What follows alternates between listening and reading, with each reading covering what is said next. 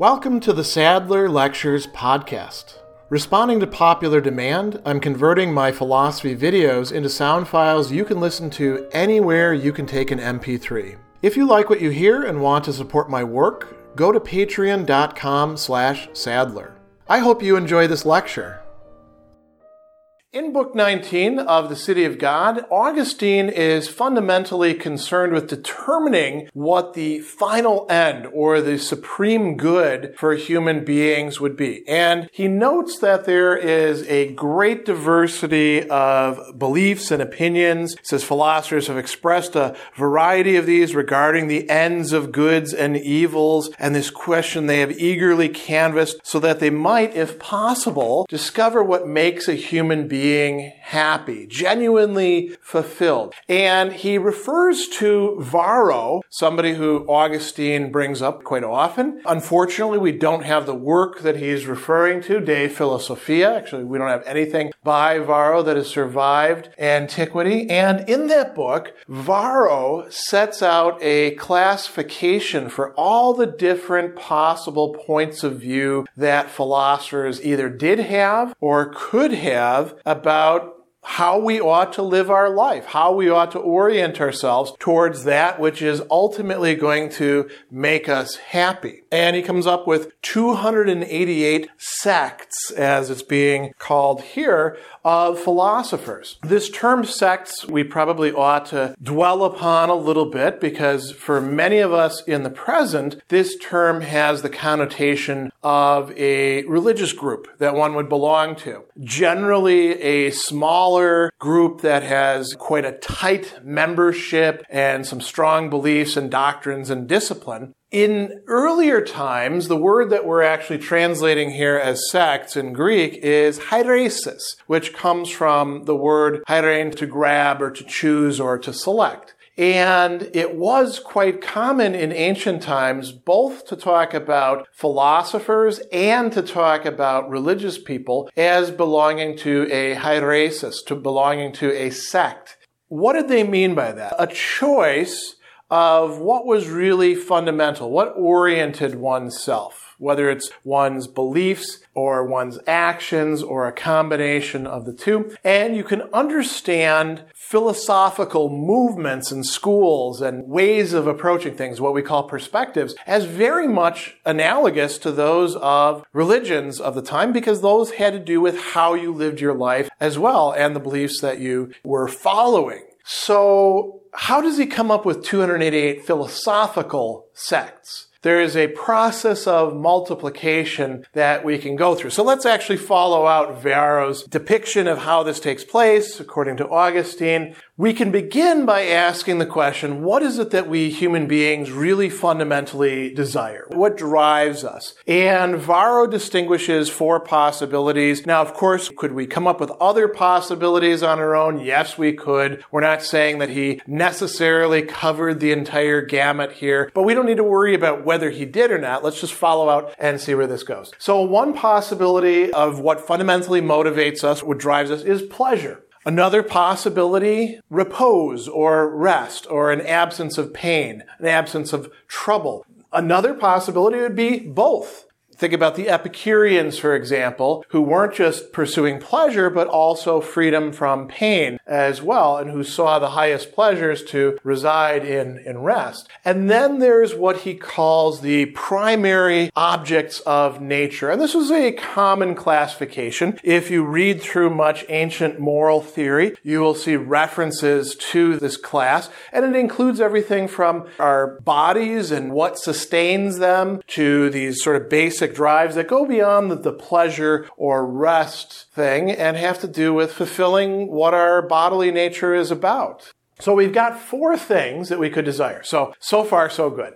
Now, we have another thing that human beings recognize as desirable, as valuable, as good, and that's virtue, moral virtue. And we can ask ourselves the question, do we in fact desire virtue, first of all, for its own account, virtue and the virtues, specific modes of virtue, or do we desire it for the sake of something else? right? Do we desire virtue for pleasure or for repose or rest? Be virtuous so that we don't run into problems, or because it's these primary objects of nature that are driving us? Or do we desire these things for the sake of pleasure? Or are they going on two different tracks where we desire pleasure, or we desire the primary objects of nature for their own sake, but we also desire virtue for its own sake? Now we have 12, right? We have a greater number of possibilities. Then we can ask a further question, which widens the scope from ourselves as individuals to encompass other human beings.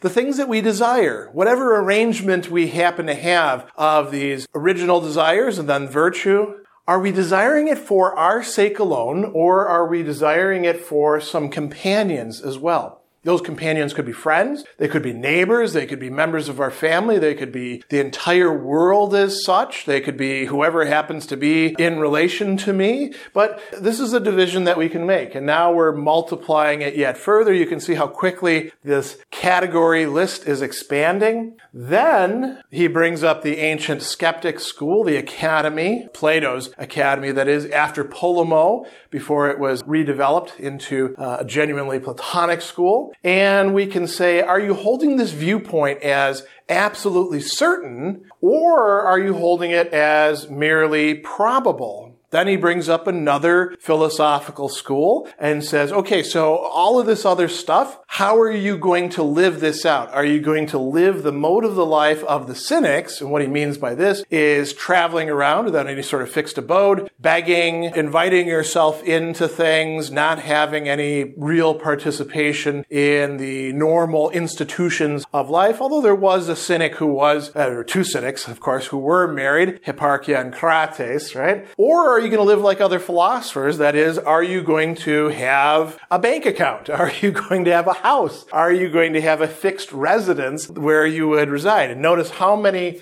different courses we already have, how many sects or hiereses. Then we can go on and ask yet another question, which gets us to the full extent of this.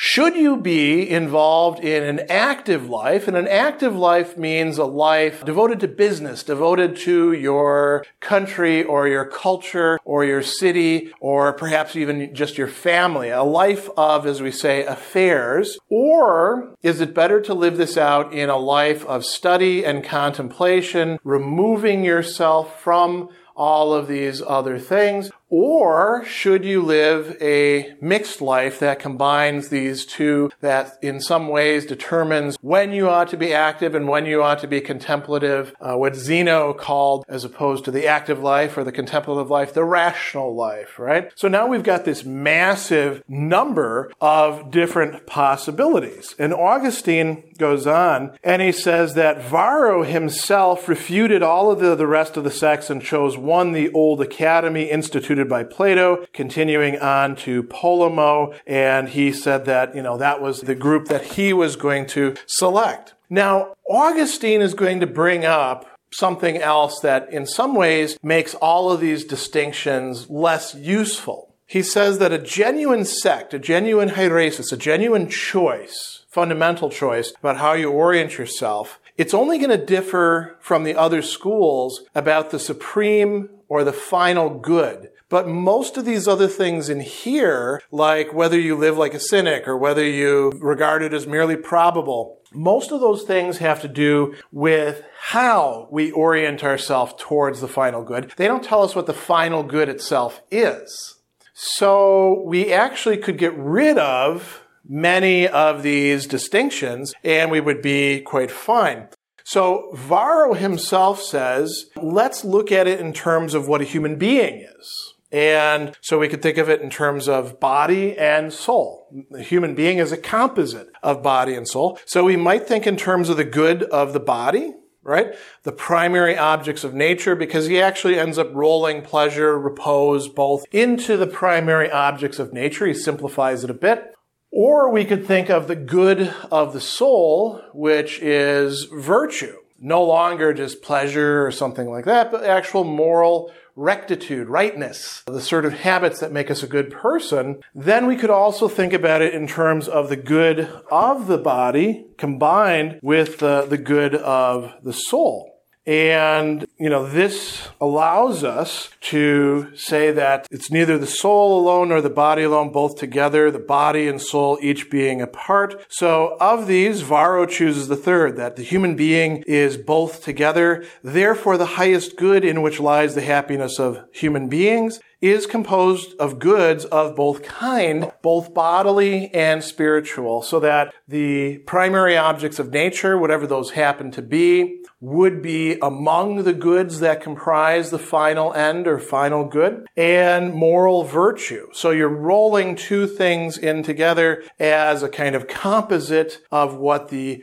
good for human beings look like. Now, Augustine himself is going to reject this and say that the good, the supreme good for human beings, the final end, cannot lie in any of these things, but he is following Varro's analysis up to the point where he is going to make that very important distinction that takes him beyond this classification that he spends several chapters at the beginning of Book 19 unpacking. So now you can see what he's doing with this, as well as what all of these seemingly innumerable distinctions and oppositions actually amount to.